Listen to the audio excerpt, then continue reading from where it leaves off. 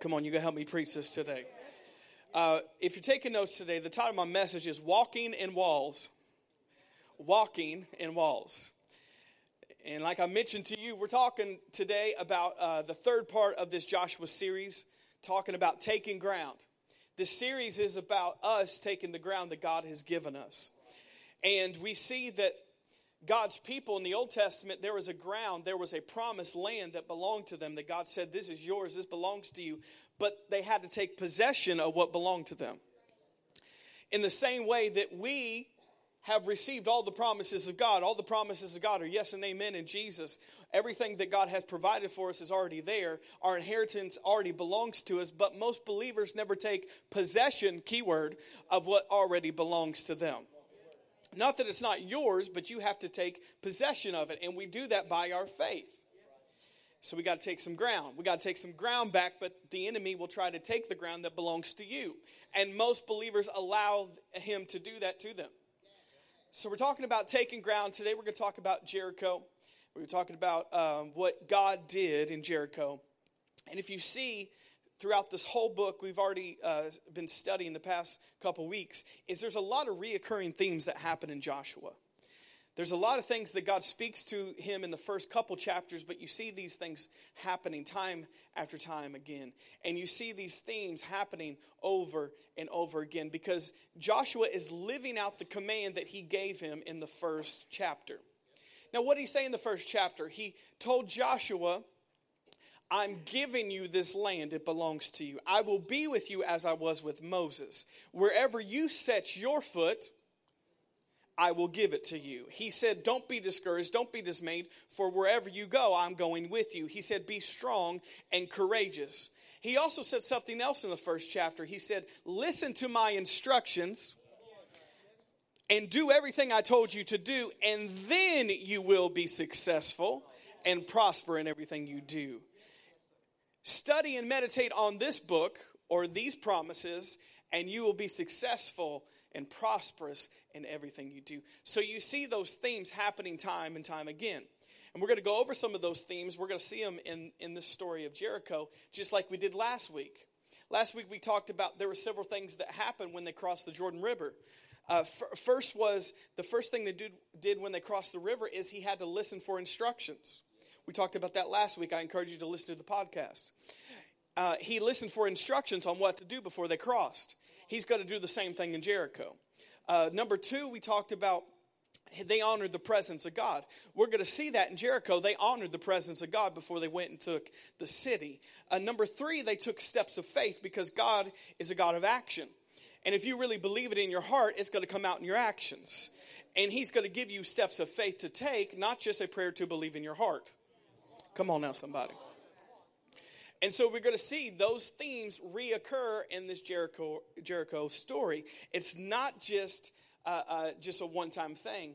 And so we see this: listen for instructions, honor the presence of God, take steps of faith, and then you're going to be taking the ground that God has given you. Amen?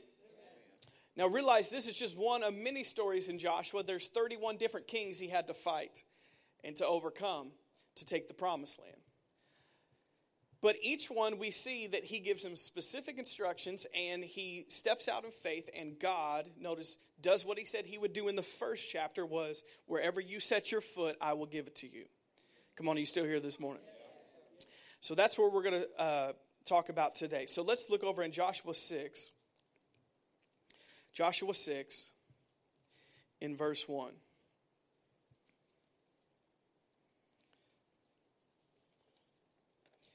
Joshua 6 and verse 1, it says, now the gates of Jericho were tightly shut because the people were afraid of the Israelites. No one was allowed to go out or go in. Notice that. Now the gates of Jericho were tightly shut up because the people were afraid of the Israelites. Stop. Now, the thing about this is, God's people were fooled into thinking that the people in the promised land were greater than they were stronger than they were. But in reality, before God's people even went into the promised land, the enemy was already afraid of God's people. Come on now, somebody. Isn't it just like the enemy to get you to think that what you're facing is the thing that you should be afraid of, when in reality it's afraid of you because you're God's people? Come on now, somebody. And we see before they went into the promised land, they go and they talk to Rahab, and Rahab said, no, we were scared before you guys even got here. You guys don't even have to fight. We'll give you the keys to Jericho. Hey, don't kill us. Because they knew about what God did in Egypt. They knew about what God did in parting the Red Sea. They knew about what God was doing through his people. So they were already afraid of God's people before they even got there. But notice the enemy played tricks with their mind like he does to get them in fear as they were going into the promised land that already belonged to them.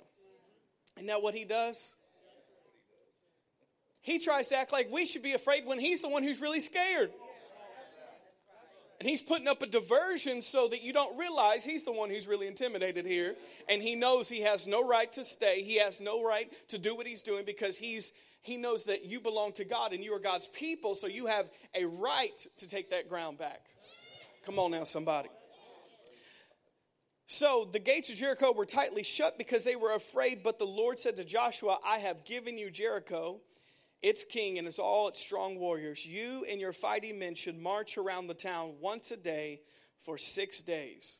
7 priests will walk ahead of the ark, each carrying a ram's horn. On the 7th day, you will march around the town 7 times with priests blowing the horns. And when you hear the priest give one long blast of the ram's horn, have all the people shout as loud as they can. And then the walls of the town will collapse and the people will charge straight into the town. Charge straight into the town. And we see that that's what Joshua did. And we're going to get more into the story in a moment and what happened. So notice he gave Joshua instructions. He gave Joshua instructions on what to do specifically. He said, I want you to go to Jericho and I want you to march around 6 days in a row. And on the 7th day, we're going to blow the trumpet and you're going to shout. But for 6 days, I just want you to walk around. Not saying a word, just walking around. And on the 7th day, we're going to get the priests. We're going to get the Ark of the Covenant because they honored the presence of God. The presence of God was with them the whole time. And they said, we're going to blow the trumpet. And then when we do that, you're going to shout and the walls are going to come down. Not because of the loudness of the trumpet and the shout. They weren't that loud to be able to knock down walls. But because God was going to do it. And so thinking about this, it was funny. I was thinking about this earlier in the week is, the fact is that a lot of believers have a misunderstanding of that they're in a battle. Because they don't realize that, yes, God came to bring peace and love and happiness and grace, but not to the enemy, to us. And there is a spiritual adversary and an enemy, and God doesn't love him. And you shouldn't either. And there is a spiritual battle aspect of the Bible and of our lives. There is a spiritual warfare. I think you guys have figured that out by now. The Christian life is not just running around in the presence of God and no worries and no cares and you're never facing anything and you have no battles and you have nothing that ever comes against you. That's not the Christian life. He promises victory, but that means that there was a battle, that we have victory. He says, fight the good fight of faith. Notice he says, fight the good fight of faith, implying there's a battle. We are assured victory, but there's going to be a fight because the enemy wants to stop us from taking ground. He wants to stop us, especially from taking ground that he has taken, and we take it back from him.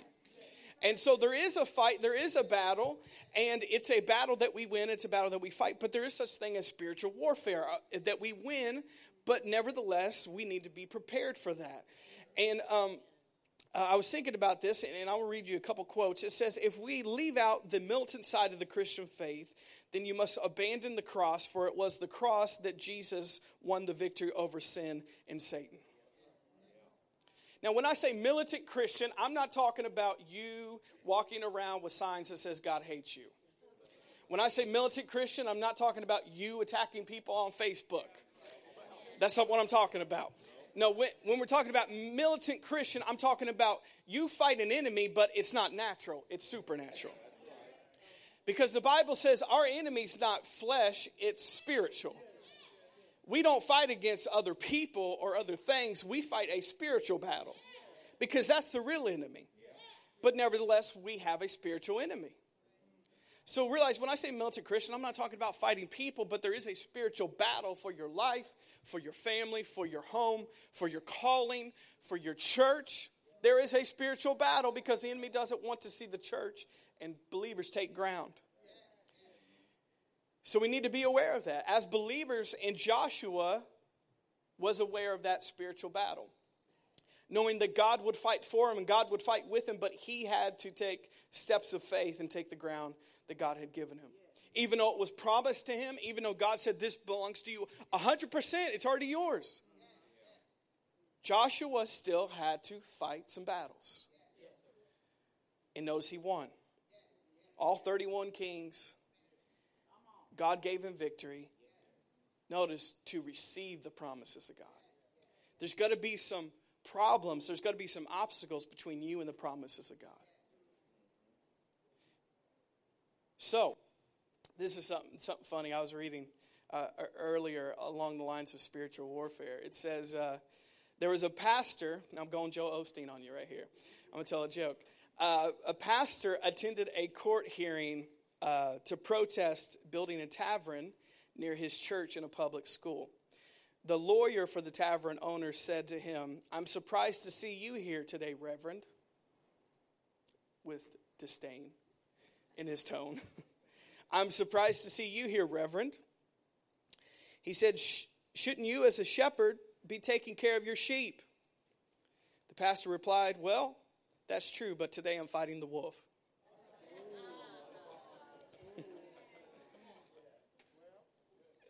You know, in the Christian life, it's all good when we're all together as sheep, but there are some wolves that we have to take out every once in a while. Right now, I know you feel very safe, very secure because there's a lot of sheep in here, but you don't live in here. There's a lot of wolves in this world. And sometimes there's a spiritual battle to handle those things. Now, once again, we have victory, but that doesn't mean there's not going to be a battle or a fight. We fight the good fight of faith. So, let's look back at this story in Joshua. Joshua 6, and we're going to read in verse 15. Joshua 6 and verse 15. It says, "On the seventh day, the Israelites got up at dawn and marched around the town as they had done before. But by this time, they ran around 7 times. And the 7th time around, as the priests sounded the long blast of their horns, Joshua commanded, 'Shout, for the Lord has given you this town. And Jericho and everything in it must be completely destroyed and offered to the Lord.'" Now let's jump down to verse 20. "And when the people heard the sound of the ram's horn, they shouted as loud as they could. Suddenly the walls of Jericho collapsed, and the Israelites charged straight into the town and captured it. They completely destroyed everything in it." Verse 22, "Meanwhile, Joshua said to the two spies, 'Keep your promise and go to Rahab's house and bring her out along with her family.'" And let's jump down to verse 27. "So the Lord was with Joshua, and his reputation spread throughout the whole land." His reputation spread throughout the whole land. I told you, God's people, the word was getting out about God's people. And the enemy was more scared than they realized. Your enemy's more scared of you than you are realized. He's heard about you. He's heard about your God. He's heard about that faith church called Church on the Rock. Come on now, somebody. He's heard about what can be done through faith, and faith is the victory that overcomes. And notice after this battle that was won, once again, the Lord was with Joshua, and his reputation spread throughout the whole land. So Joshua and Jericho. I'm going to talk to you a little bit about Jericho. Jericho is one of the most familiar stories that are in the Bible that people are taught, especially as kids. And any good church kids in here know that VeggieTales is one of the best accounts of this story, Joshua and the Big Wall. Can I get amen? Joshua in the Big Wall, one of the best accounts. And I actually watched it last night for sermon prep in my office because it just blessed my spirit. And those songs are anointed of the Lord in that song. It's a promised land, it's going to be so. Anybody know those songs? Those are good songs. So anyways, if you watch Joshua and the Big Wall, they're walking around, and they don't have ram's horns, they have tubas. They're blowing a tuba around there. But they show Jericho is a walled city, and so they can't get in. They can't penetrate this city. It's a walled city. And in Joshua and the Big Wall, there's French peas on the roof of Joshua and the Big Wall.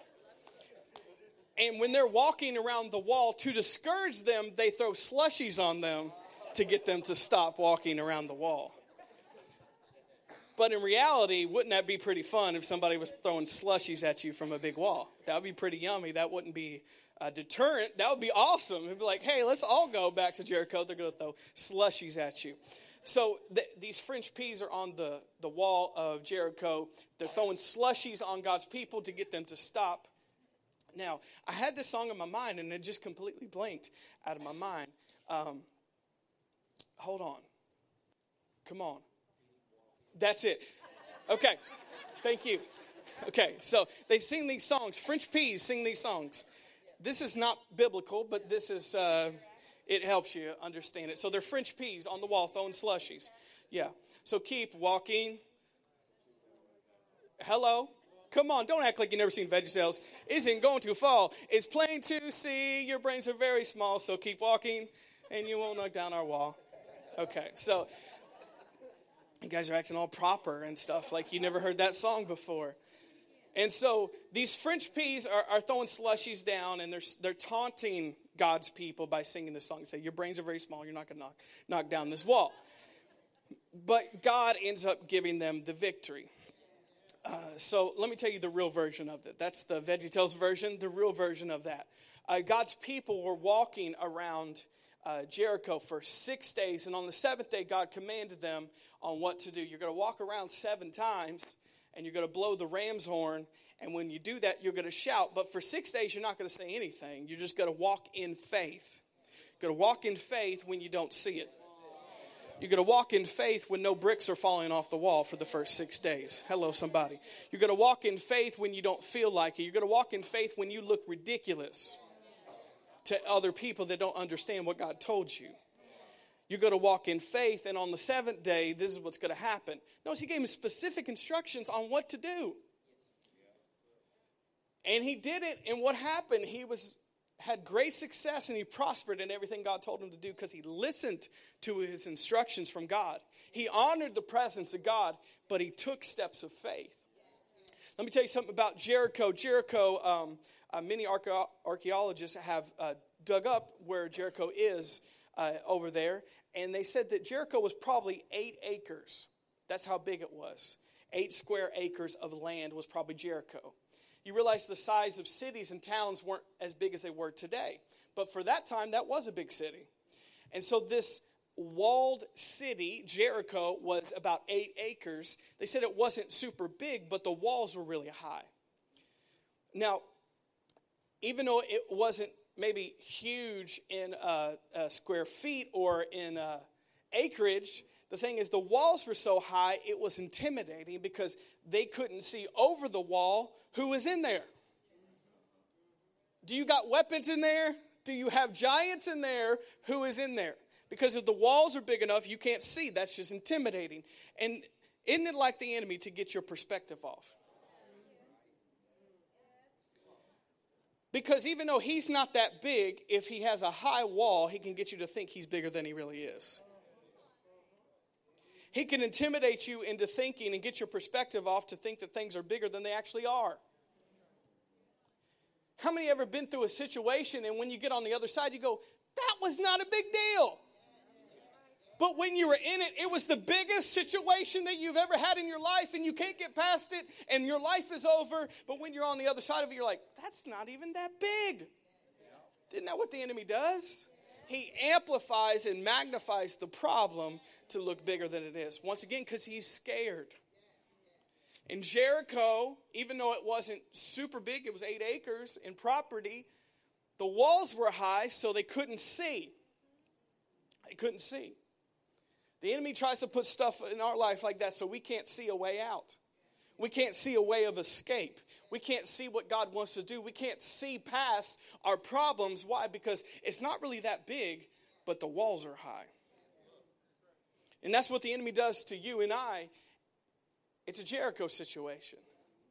And when we look at our problem after the fact, we realize that wasn't that big. But the walls were high, so we couldn't see our way out. We couldn't see past our problem. It says in the New Testament that our momentary light affliction compared to eternity.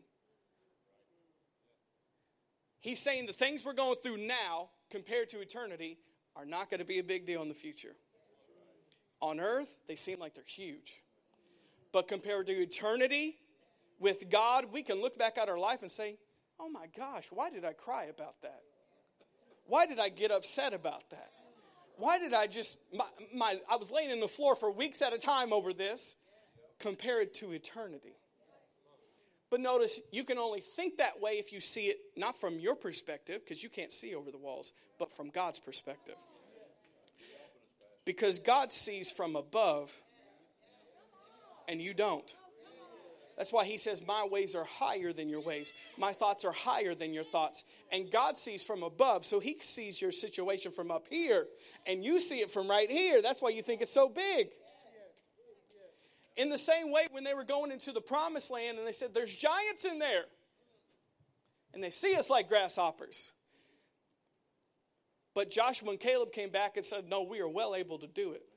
Now, how could they say that and other people say that? Because the people that weren't in faith were looking from this perspective. But Joshua and Caleb were looking from God's perspective. And from God's perspective, they're not that big. Giants aren't that big compared to God from his perspective. And they realized, if God's with us, we can do it. We can overcome. So Joshua and Caleb, they got to go into the promised land, and the other people that didn't believe didn't. But we see Jericho was not very big, but the walls were high. It got their perspective off. There's significance in names and numbers in the Bible. Now, we live in the Western world, which there's not much significance in names and numbers.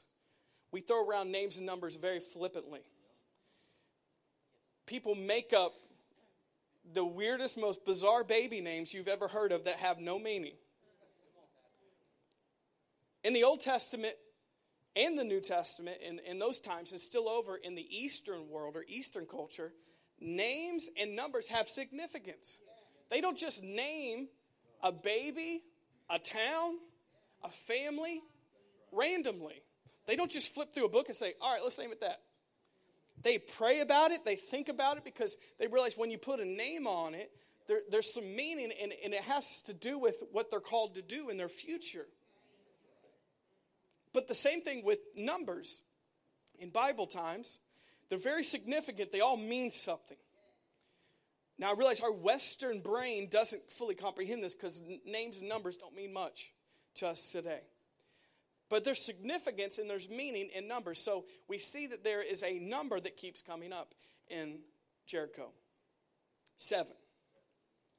7's the number.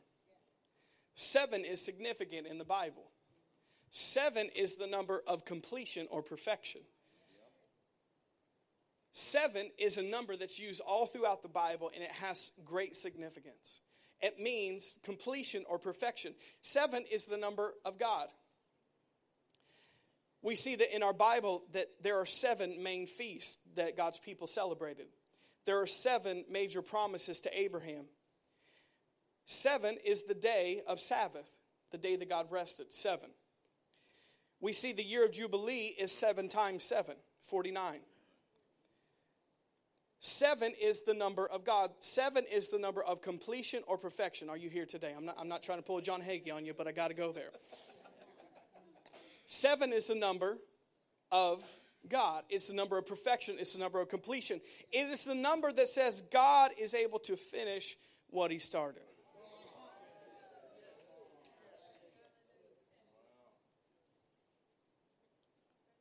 The number 7. That's why he said, I want you to walk around it 7 times for 7 days. And at the end of that, I want you to shout. I want them to blow the trumpet horn. I want you to shout because this belongs to you. And God will come in because it's the number of God. And he will drop those walls. Your sound system didn't drop those walls. Your horn playing didn't drop those walls. It might have hurt the people's ears that were living in Jericho, but it wasn't powerful enough to drop the walls of stone walls. But so 7 is the number of completion, perfection. It's the number of God, and it is the number that God is able to finish what he started. So they walked around 7 times for 7 days, and then God gave them the victory. Are you here today still? But we see that 6 is the number of man. The number of man's ability. That's why the walls didn't fall on day 6. Because man couldn't do it. But God could do it. So they fell on day 7. Now, not to get too much into Revelation, that's why the Antichrist, their number is 666. Because that's the number of mankind. Or man's ability. Or man trying to do it without God. But number 7 is the number of completion, perfection. The number of God. So it didn't fall on day 6, it fell on day 7. We see here that it talks about even the horns that they used when they were walking around Jericho. There's 2 different horns used in the Bible. There's a silver horn and there's a ram's horn. Now, a silver horn is to declare an important event or get people's attention.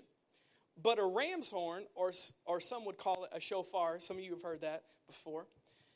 I should have brought one in just to blow it for you. Get the shofar out here. But in the Old Testament, the shofar, the ram's horn, was for celebration. So when they're about to turn up a party, okay, they blow the shofar, and then they get going. That was the best way to get people's attention. So when they're about to celebrate, they blow the shofar, the ram's horn. And notice it says, I want you to use a ram's horn when you go around Jericho. And I want you to blow the ram's horn because that's a sign of celebration. That's a sign of God doing it. That's a sign that God is able to start what he's finished. And I want you to blow a ram's horn, not a silver horn, because that means that God's going to do it. But more specifically, the shofar is used for the year of Jubilee. Now, the year of Jubilee is this. Every 49 years, which is 7 times 7, every 49 years, there's a law in Jewish culture that says when the year of Jubilee happens, that means all of your debts are canceled. But not only that, everything that belongs to you, come on, where you at? Is restored back to you. So by blowing the ram's horn or the shofar was saying, this place, Jericho, already belongs to us, and God is giving it back to us, and we're taking ground. So when they blew the ram's horn, it meant celebration and it meant year of Jubilee, which is God is giving back what belongs to us. Why? Because the promised land was already theirs, already belonged to them. God had already said it was theirs, but somebody else was living in it, and God said it's time for it to go back to you. Are you getting some help this morning? So the ram's horn meant it's time to restore what belongs to you. That God's going to complete what he started in your life. So we see they went around 7 days. And then on the 7th day, they went around 7 times. They blew the ram's horn in a sign of celebration, in a sign of Jubilee. And he told them to shout. And then the walls came down. I was thinking about this story, and, you know, God said to take steps of faith before they saw anything happen. They walked around that wall for 6 days. Nothing happened. They were probably getting made fun of. They were probably having slushies thrown at their face. For all that time, not a brick moved out of the wall for 6 days. You could say, God, just one brick a day, just to let us know that you're doing something. Nothing for 6 days.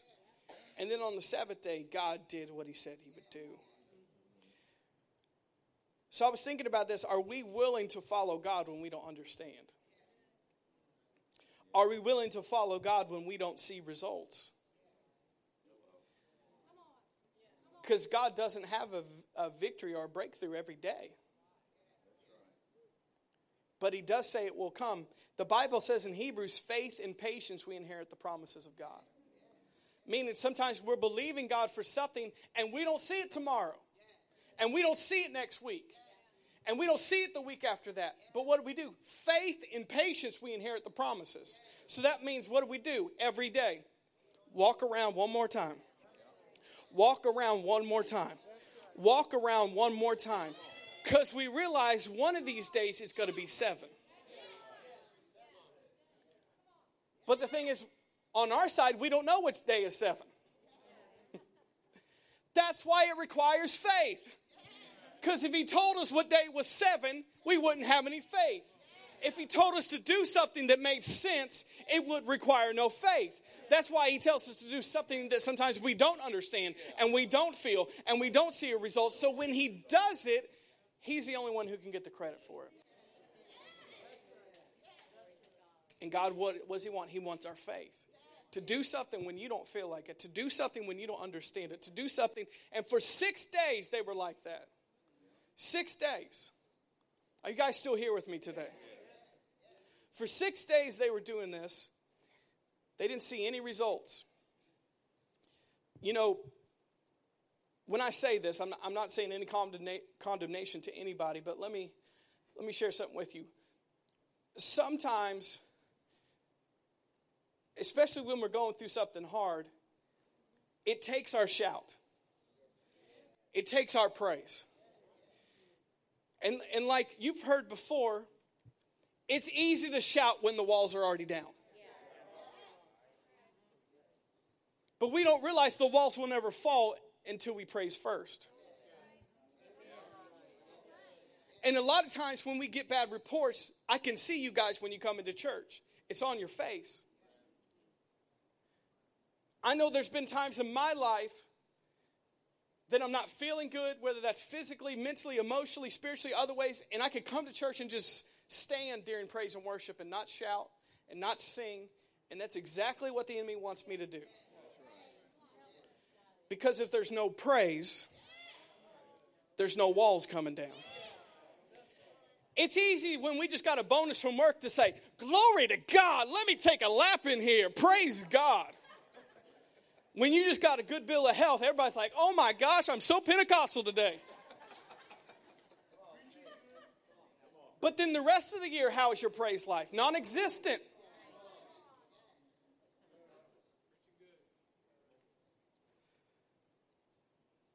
So can we shout before the walls fall down? Can we praise God when we don't feel it? Can we praise God when we don't see it? Can we praise God when there's no bricks falling off the wall? Can we praise God when it's just another week and we're just reading our Bible again and we're just praying again and we're just worshiping again and I'm just coming to church again? Can we praise before that happens? Because I know I haven't always been able to do that. So I'm not talking condemnation to you. I'm talking about myself. I remember a time in my life I was having panic attacks. I remember Pastor Cody was preaching a message, and I remember that it was one of those services. He was preaching such a great message. Everybody in here was acting like they were dead completely. It's like, I don't know what he's talking about. I'm like, come on, people. I was on the platform at that time doing praise and worship.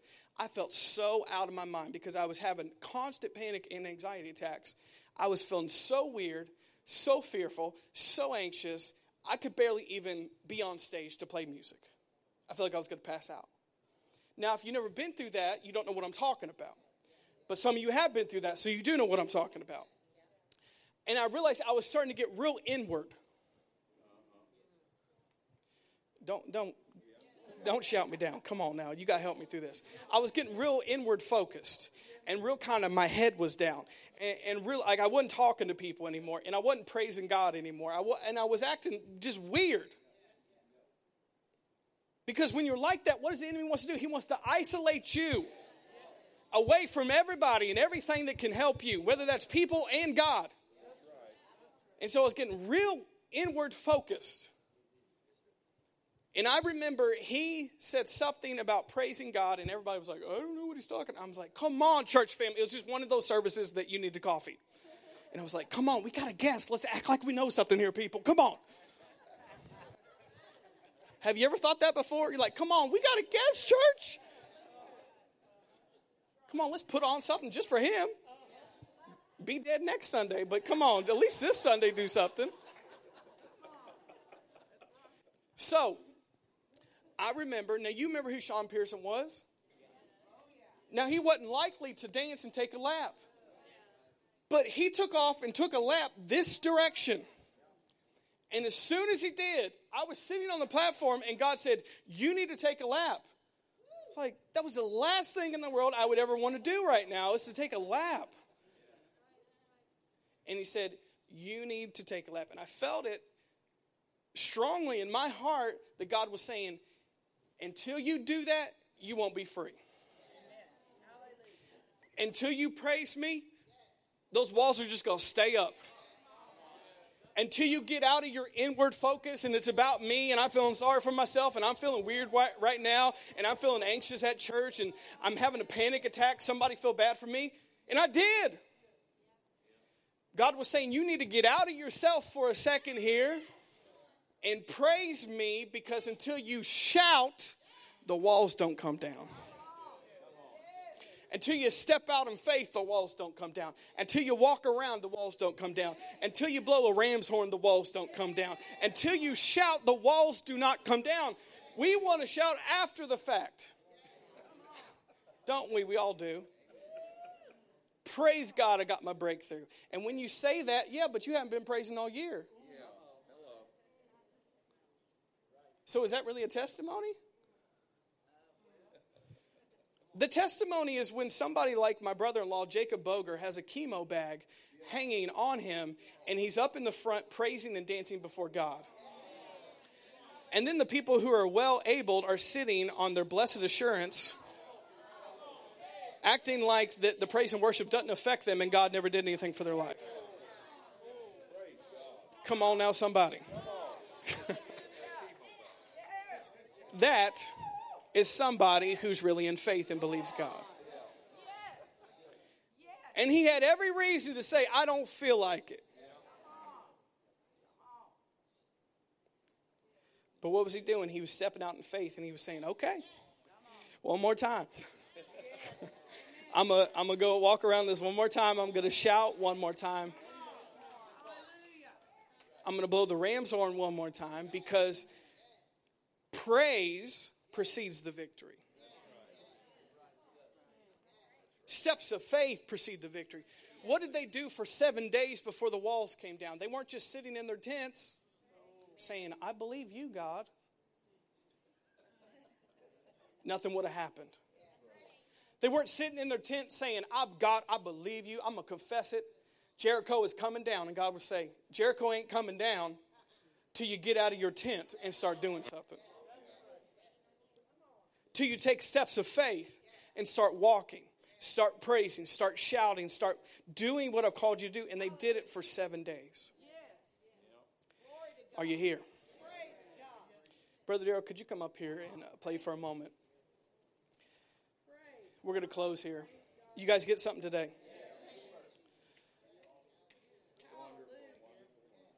So we don't realize that every step we take is a step closer to 7. I recently saw this picture, and some of you guys have probably seen it. There's this guy, and he's digging for like gold.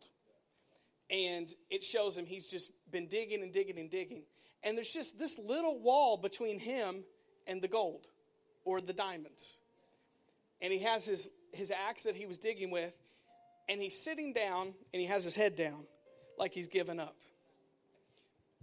And he's this close. He's this close. This close. But he doesn't see it. Because he doesn't know what day it is for him. He doesn't know what day that God's going to do that for him. And he's this close. If he would have just hit the wall a couple more times, he would have got into where the gold and the diamonds were. Some of you maybe seen that picture before. It's been on social media before. I want to say a couple things here. How many people give up on 6? How many people give up on 6 when they don't even realize it? I would say probably the most discouraging day would be day 6. And they don't even realize that they're one day away from the walls coming down. They're one day away from God doing something in their life. And they don't realize it. How many people gave up on church on day 6? No, I'm just tired of coming to church. It's just not, I just don't see the results. You're on day 6. You got to give up on day 6? You got one more day. How many people give up on relationships on day 6? How many people give up on their calling on day 6? How many people give up on their dreams on day 6? Come on now, I feel this today.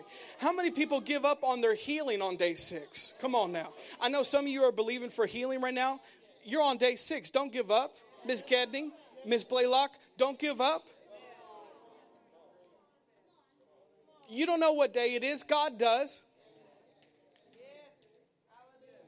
But God says you keep going. And when I tell you, you're going to shout. And then when you do that, the walls will come down. I just want to ask you that question today because hopefully that will stir up your faith. How many of you right now are on day 6? And you don't realize you're just like that picture. There's a little tiny wall between you. You've been digging all this time and you're so close and you give up right here. Man, the enemy loves that. He'll get you the most discouraged on day 6. He'll get you the most frustrated on day 6. How many of us give up on 6 when God says, on the 7th day, I'm going to do this for you? Why? Because 6 is the number of your ability. That's why you can't stop on 6. Because you can't do it by yourself. And you can't overcome by yourself. And you can't bring the walls of Jericho down by yourself. Am I helping anybody this morning? Because 6 is the number of man's ability, but 7 is the number of God. The number of perfection. The number that says, I will finish what I started. The Bible says something like, he who began a good work in you will complete it. He is well able to do what he said he would do. How many people stop on 6 and don't even realize it? I want to say one last thing, and we're going to give you a time to worship. Because I can't preach a message like this and we say amen and you just leave. That's right. That wouldn't work. So we're going to have a time to worship in a second here. And I know some of you can shout because your life's great right now, but a lot of you can shout because you know what God's going to do in the future.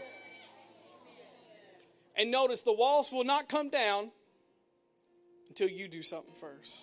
The walls will not come down in your life until you start walking first. The walls will not come down until you raise your voice first and shout. And God said, when you shout, what? God flattened Jericho. The whole thing came straight down. And God's people were able to overcome and take everything they needed. And they overcame Jericho that day. I want to say this lastly.